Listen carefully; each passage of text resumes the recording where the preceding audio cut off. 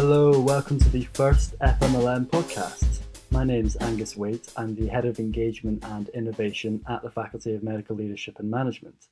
And I'm delighted to introduce this first podcast, which features a discussion between Hannah Baird and Cathy McDonald.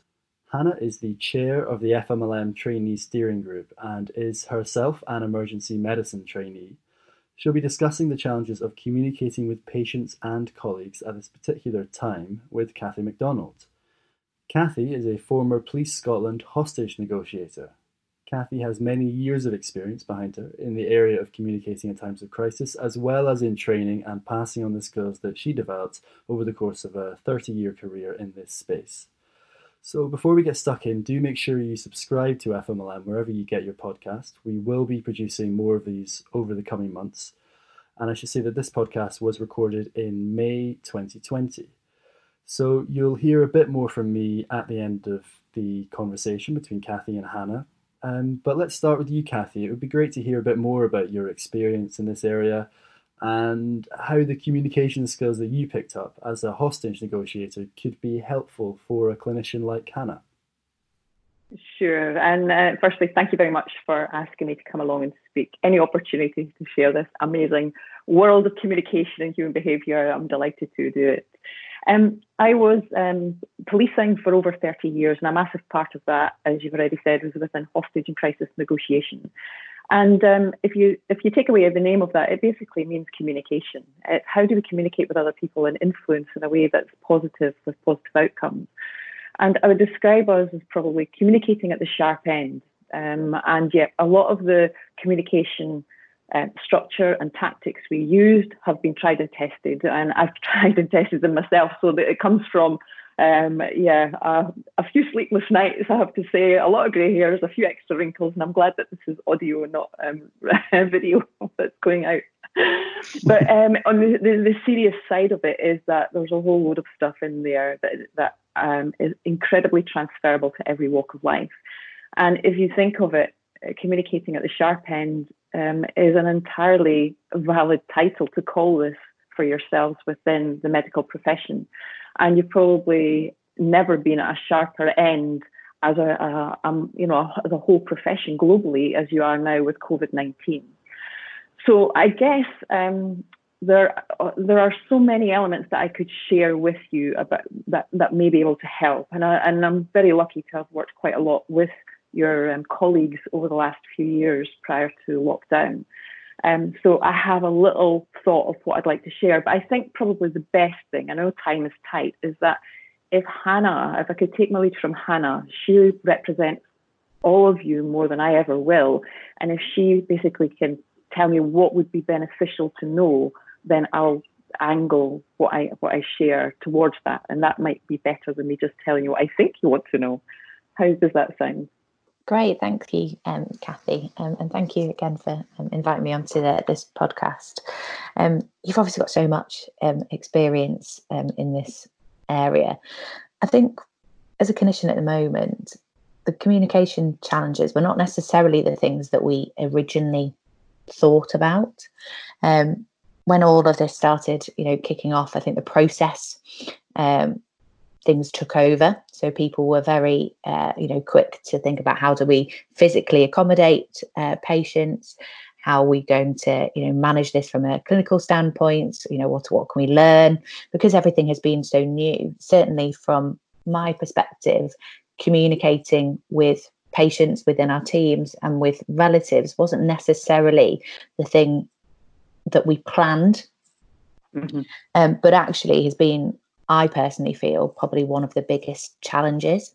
And everything that we are trained and all, we have huge amounts of communication training within medical school and then, through our postgraduate training as well.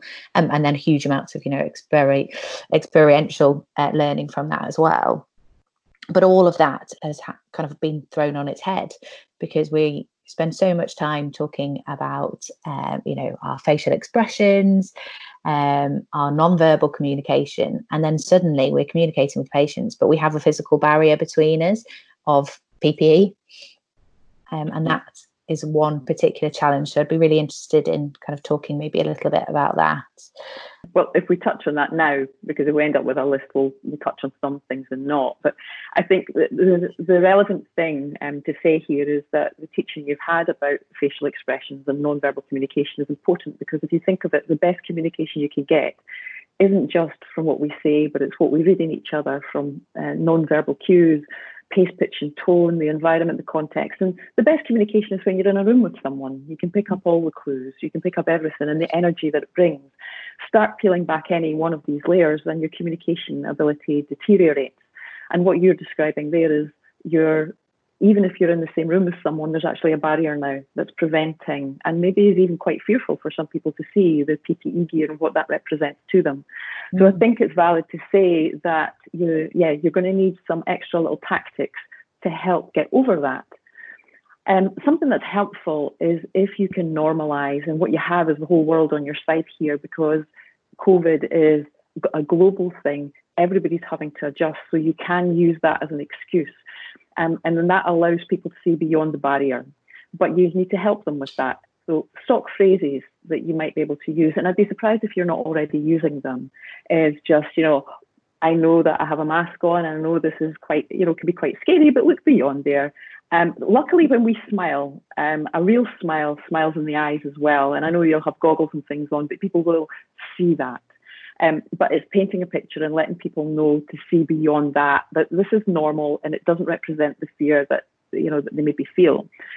And being able to read someone else's reaction to you. If you think of it, Hannah, when you met a patient for the first time and you were in PPE gear, maybe their reaction is different than it would have been 3 or 4 days later when they're accustomed to the way that you look. And it's really helping somebody over that first hurdle and not letting the barriers represent what they fear the barriers could be. So normalizing a lot of things will actually be quite helpful to you.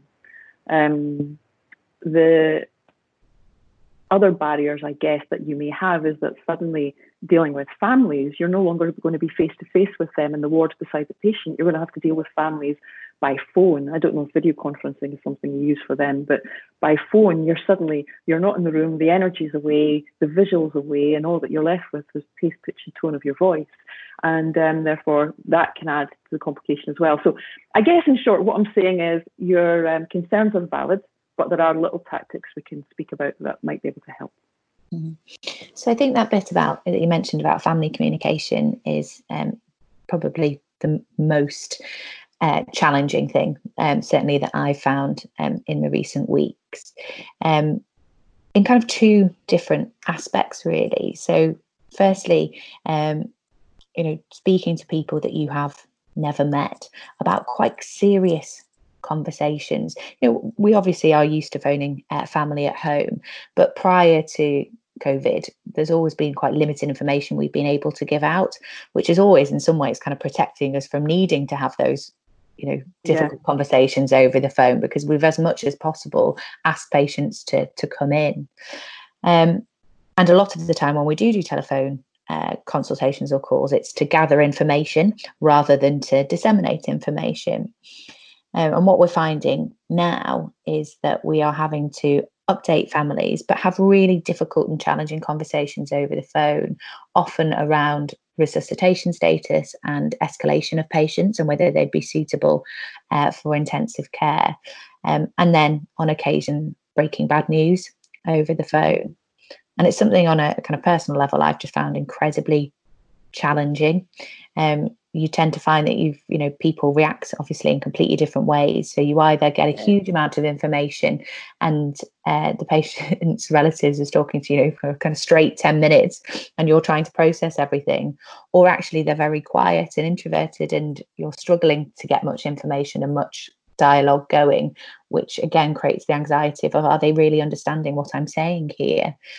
Mm-hmm. Okay. Well, something I suppose is important to highlight.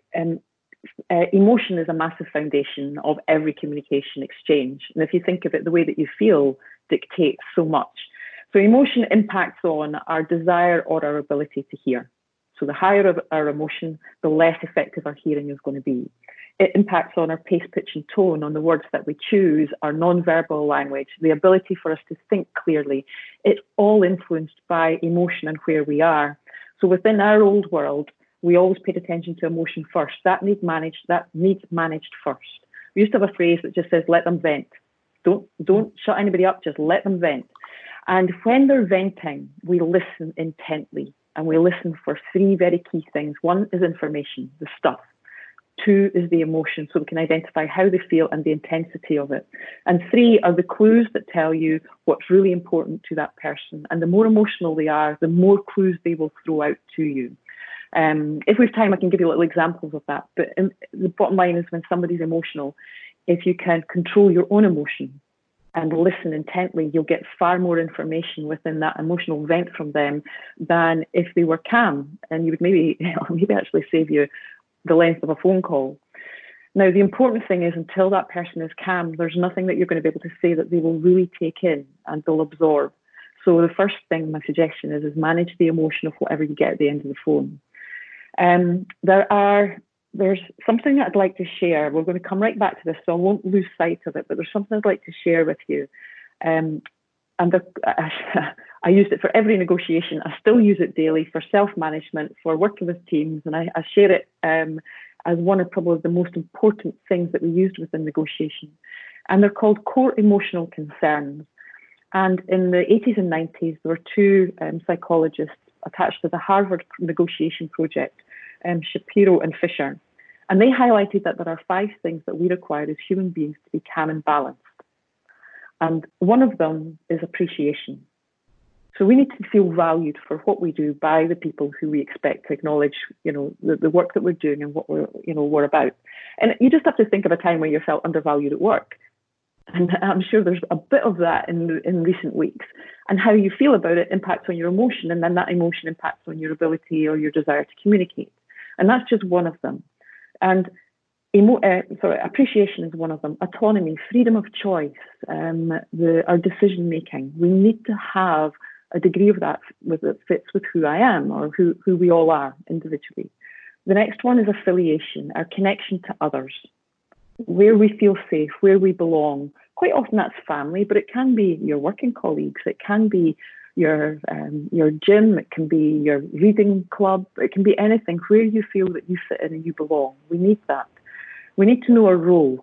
So what's my job here? What's my reputation? What do I stand for? And does that when there's clarity around that for you and for the people around you, it keeps us balanced and calm. Mm-hmm. And finally is our status, that we are important for who we are, not for what we do. Now that fits everything from, I walk into a room, I need to be noticed. If I'm not noticed, it'll hurt a bit. If I walk out of a room, I'm missed. As a team, if you don't turn up for work, somebody goes, oh, where's Hannah? That's building into a need for status that were important, and a number of other things. So these 5 things, when they're balanced, we're happy and content. And these can be undermined in many, many ways. They can be undermined by words. Just think of something that somebody said to you that's changed your emotion from being calm to angry. And in fact, if I reflect back, that little article that you wrote, Hannah, about when you snapped at a patient, well, what that patient said represented something different than the words that they said. And if you look at the core emotional concerns, I suspect it's probably undermined one or more of them. And we can't help ourselves. When they're challenged, we change in emotion. So in amongst all of that, if the words can change it, our own beliefs change it, actions can change it, then we've actually got a little formula there that can help us manage emotion. So when you're speaking to someone on the phone, you're breaking news to a family, and you mentioned there that people have different reactions to it. How can you try and fulfill most of these core emotional concerns with them? And I suspect the key ones will be out of control. They feel that they don't have a say, they feel stuck, they feel trapped within their house, they could feel as if they're a hostage themselves. So anything you can say word-wise that gives them a freedom of choice will help balance their emotion. And then you can speak about what you need to speak about. So if, for example, you phone a family or you phone somebody and they are suddenly extremely emotional, then the clues of that is within these 5. Now, there'll be other things going on there, but these 5 give you a quick, ready self-check. And it might be that you can say to them, well, firstly, I hear how much this has hurt. The phone is not way that we would choose to break news like this, but you know and I know it's the only way we can, so we're both stuck in this situation. So connect yourself to them. You're both in this. It's not just you telling them, you're both in this and sharing something you're forced into. The next thing might be, I hear how upset you are. I hear that this is the worst news I could possibly have shared. Do you need a bit of time? How can I best help? Because we've got a lot more things we need to speak about. But you tell me what's best for you. Should I call back in 5 minutes? Do you want time to think? Give them a bit of space, silence in your call, and then let them dictate.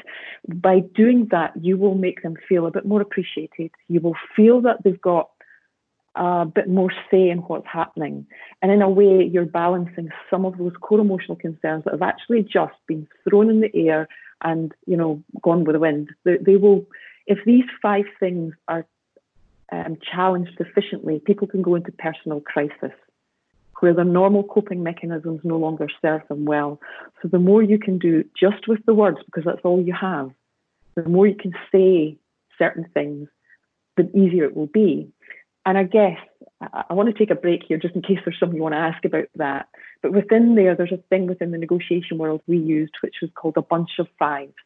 And it was times when we thought we can predict how someone would reasonably react, or what someone would reasonably say in a situation. How do we prepare for that now? And we'd have 5 different ways of thinking how we could respond. And if we practice that, then you will get quite proficient, as I'm sure you already are to a degree. The more of these calls you have to make, the more self-taught tactics you will find. But within there, if you can think of it, and you can help your colleagues by saying, well, here's some phrases, without them becoming robotic, because they do have to come from you. You're in a caring profession. You guys trouble about, everybody else.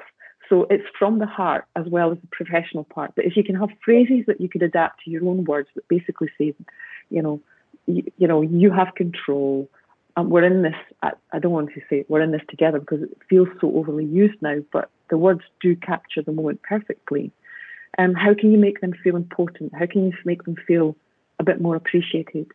Just simply by saying, okay, I wanted to take time out to call you properly and give you time and space to ask any question you want. That would make me feel appreciated in a roundabout way. Mm-hmm. Does that paint a picture? I don't know whether I've been as clear as I could be with all of that. Does that paint a picture for you, Hannah? Yeah, no, that's really helpful. Thank you. I think what it makes me think about is actually, you're right. When we're trained about in communication skills, we think about the setting. We think about, being invited into the conversation, the use of silence. And it kind of felt like at first, all of those things, when you're doing that over the phone, are irrelevant. But actually, that's not true. It's just thinking about them in a slightly different way. So I suppose, as you kind of alluded to, that the setting, even just because we have to do it over the phone, if you're going to have a difficult conversation, maybe taking ourselves away to a place that's a little bit quieter to do that, so that we're not interrupted. We forget that people can hear around us as well. So even though we're on the phone, they can hear the beeping and the chaos of the department around you. Sure. Which in turn adds kind of stress. So actually maybe taking the time to step away where you can. I think that bit about silence is really interesting. Again, that's something that when I speak face to face with patients and we're having difficult conversations or breaking bad news, I do use silence quite a lot. But because you're physically there with them, it's okay. And that's something that, often prompts patients to share a little bit more. But over the phone, a silence feels very, very different. But actually, it still has its uses. So that's quite useful to know from you, maybe how to use that. Yeah. Silences within conversation are essential. As a sideline, silence when we're going through a period of change, uncertainty, or fear is actually one of the worst things. Not within a conversation between, for example, you and I having the moments of silence, but silence in general. People will make of silences what they want, and at the moment it's full of fear. And which is why it's important that, for example, we see the daily updates on the TV. People have the option to listen to them or switch them off, but at least they're there. So we can't make ideas about, what's happening. The idea, and for you as a team, even when there's silence between you as a team, if you're feeling,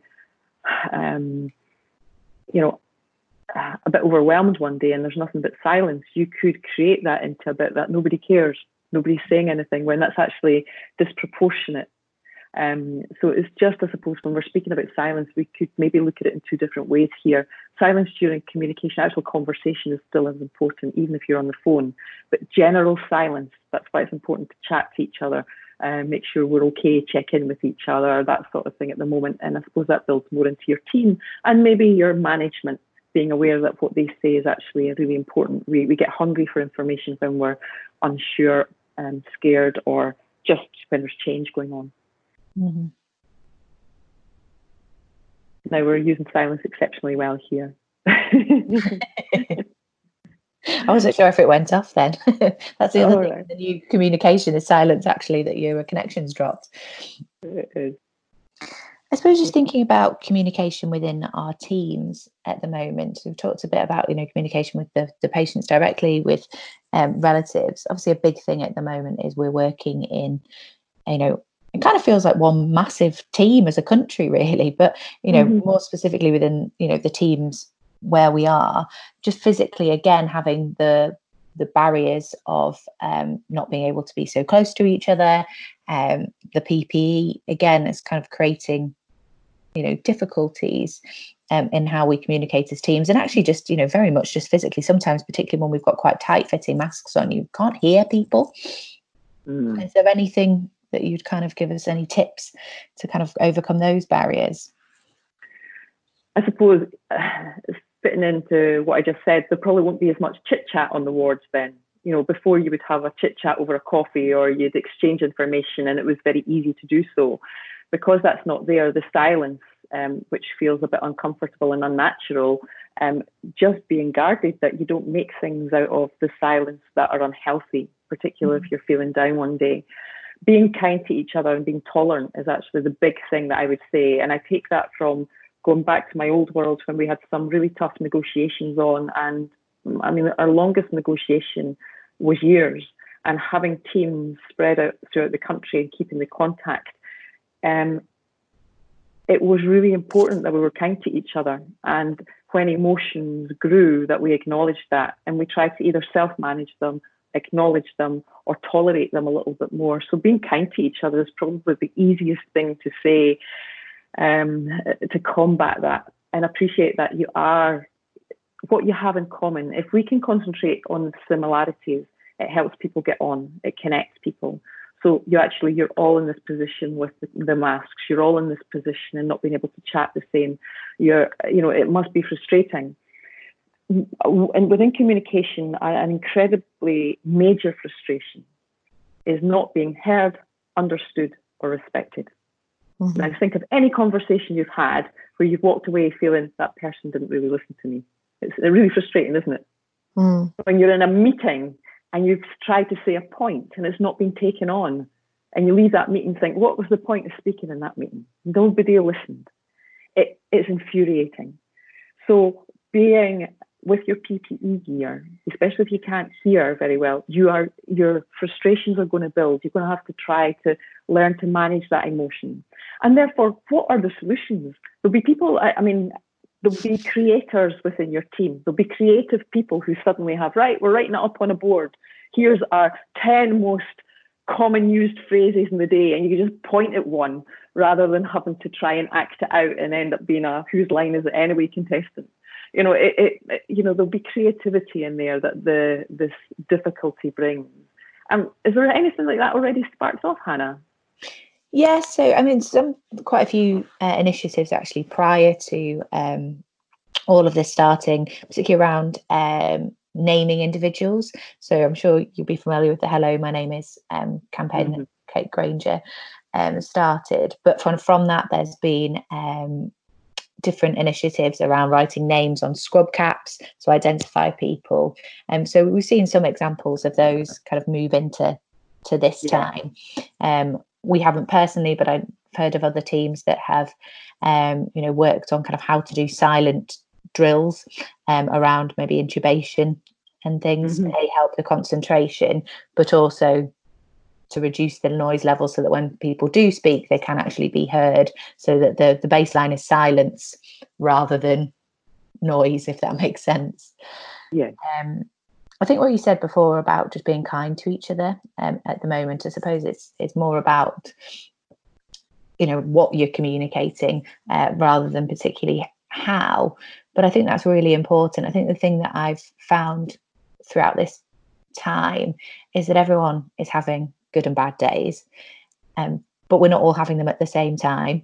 We're all going to be dealing with lots of different emotional things, as you've talked about, from, you know, less so, I think, 6 weeks, 2 months in, but certainly at the beginning, that kind of personal fear and how that comes across, not only actually within our teams, but actually to our patients as well. You know, at the beginning of this, you know, you were a little bit hesitant to get quite close to people that you knew were confirmed or suspected, and how that makes that individual feel is something to just be mindful of, in that, you know, that's a starter for your communication straight away. If you're entering a room and you've pinned yourself 2 meters away, then that's going to already kind of potentially close some discussion down. But that thing about talking to each other, I think, is actually more about almost sharing that vulnerability, that it's okay that we're all struggling at different times. We may have anxieties, we may not have slept. And by kind of putting that out there, that invites communication within your teams, which actually is probably going to make us all a lot stronger for that simple thing of, it's okay, everybody is feeling like that. It's just that was a really bad day for me yesterday and I'm feeling okay today. Yeah, there's a lot when you come through something tough with other people, it bonds you. And that can be anything from a tough conversation to, you know, a tough experience. And, you know, tough is the word doesn't capture the intensity of this situation. But when you come through it, you'll find that there'll be a lot of bonds.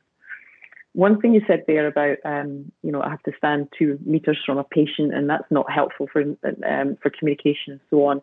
It's a highlight a little tactic we used to use I don't know if it's officially the title of it, but it's what I call it, is signposting.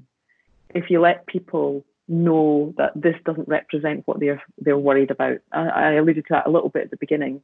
For example, now I know I'm only standing 2 meters away, but we all know that that's the government guidance, and that stands here as well. It doesn't mean I don't care, and it doesn't mean to say that you're, you know, okay, you'll see that I'm getting a little bit upset, but that's because I'm human. It doesn't mean that I can't care for you and that I don't, you know, that I don't want it. Now, being able to humanize yourself with your patients is massively important, as long as it doesn't go beyond the point of credibility. They have to see you as a human but professional at what you do. So by all means, don't be sad about, you know, I'm thinking back, if we just use the situation you reflected on, Hannah, if I may, is that when you snapped at a patient who was in a non-COVID area of the hospital who was looking for PPE, well, actually your staff and your colleagues didn't have enough. And therefore, actually, no, that's only for this other side of the hospital. Explaining that afterwards, they will see you as a human being. Mm-hmm. As long as there's an explanation, actually, you were just being human at that point. And that's actually very endearing. So actually, I shouldn't have snapped. This is why. And before you know it, it's accepted. All right, we're in this together. You're a human being. There's a very connecting thing there. Mm-hmm. And that's one thing we used to have within negotiation. We'd say, you know, don't lose being human. Be human. We'd have a phrase that says, put one foot in their shoes. Don't put both of them in. Just put one foot so you get an idea of their world and you can connect in some way. But don't go completely native, because you'll lose your credibility. You have to find that balance of being human but being professional. They have to have confidence in you. Yeah. But being the emotional part, explain it away, signpost it. This is because this matters. Mm-hmm. That's really interesting, actually. And it just made me think about how when this first started, particularly when people were coming into A&E, and the patients that were actually quite well and that we were sending home, again, there was quite a lot of communication challenge around that, mainly because at that point, unless patients were being admitted, we weren't testing them. So trying to explain to patients that I think you do have COVID, but we're not testing, and I can't confirm that, was quite a challenging conversation. And also reassuring them that actually there isn't a huge amount that we can offer because, as we know now, and I think, people have accepted that, but there isn't any particular drug that we're giving. A lot of it is just reassurance and that people will be okay and will come through this. There are obviously certain things that when a patient presents, we're looking for. We're checking their oxygen levels. We're checking, that they haven't got a secondary bacterial infection. But the majority of people are absolutely fine. But they are understandably anxious. And I think one of the things that I found really helpful is just saying, we don't have any other information than you in terms of there isn't a secret drug that people are getting that you're just not getting, and just really trying to, I suppose, humanize it for people. I found that quite useful, and just trying to explain that, while it's difficult that we're not offering testing at the moment, ultimately the advice and guidance would be the same. If you're showing symptoms, you need to self-isolate, etc. And actually, whether you have a positive or a negative test, if you're showing symptoms, the advice would be the same. But just taking the time to talk people through that rationale, because I think it was very difficult for some people coming in wanting to know, and we just couldn't 100% say. Yeah. But taking the time to explain it in the way that you just did will fulfill a chunk of their core emotional concerns, these 5 things that they'll need, and they'll go away calmer than they were when they were originally going to be discharged. Probably one, I know that you're wanting to wind up time-wise shortly, but I think one thing that might be worth highlighting is that isolation is something that is helpful to listen for. And what I mean by that is when somebody says something that makes you feel that they feel alone. Now, it might be just somebody going, am I the only person who thinks this way? Oh, I'm on my own with this one. Or any other flippant remark that basically says, why am I not getting this? Why are they getting it and I'm not? When somebody suggests something that they're on their own and there's fear or sadness or something negative attached to that, in communication terms, the quicker you can wrap the possibility of other people around them, the better. Even just saying, I hear it sounds like you feel very alone with that. How would you feel if I told you you weren't? How would you feel if 3 other people said exactly the same thing to me today? So by just that response, you're actually telling them they don't have to feel fearful and alone. If, however, you have isolation and somebody's happy about it, leave them on their own because they need to feel important. Hey, it's my birthday today. That's somebody saying, me, it's my birthday today, take notice of me. Somewhere their status, one of these core emotional concerns, needs to be fed a little bit for them to feel good. And therefore it's, well, happy birthday. Imagine if you said, oh, it's so-and-so's birthday and so-and-so's birthday and so-and-so's birthday. Oh, it would take away the special moment. So isolation, listen for isolation and be ready to wrap some comforting dialogue around anyone who seems alone and unhappy, and give a bit of praise and reassurance and well done to whoever sounds that they're happy with their isolation. It'd be a handy way to finish on if that's helpful. I hope there's some things in there, Hannah, that will be helpful to you and your colleagues, but I'm more than happy to help. If anybody has any really, sticky situations, they want a 10-minute chat, then I'm at your disposal. Really, I'm happy to help. Well, thank you both for sharing your experience and knowledge in this area. I think there were some really practical tips there, which I know our audience are going to find really useful. Kathy, you mentioned Hannah's recent article for FMLM. You can access that, anyone can access that from the FMLM website. It's called Trainee Leadership on the Front Line, well worth a read. If you want to read more about the kind of work that Kathy does, you can visit artofcommunication.co.uk. And if you are a trainee, do go to fmlm.ac.uk/trainee. There's a whole load of helpful resources there. Many of them have been produced by the FMLM Trainee Steering Group, so make sure you check them out. Don't forget to like and subscribe to this podcast. And if you would like to be part of a supportive network aimed at helping you increase your leadership and management skills, then do consider joining FMLM. You can find more details about that at fmlm.ac.uk/join. So thank you for joining us. Stay well, and make sure you tune into our next podcast, which will be discussing complexity, and that will be available next week. Bye-bye.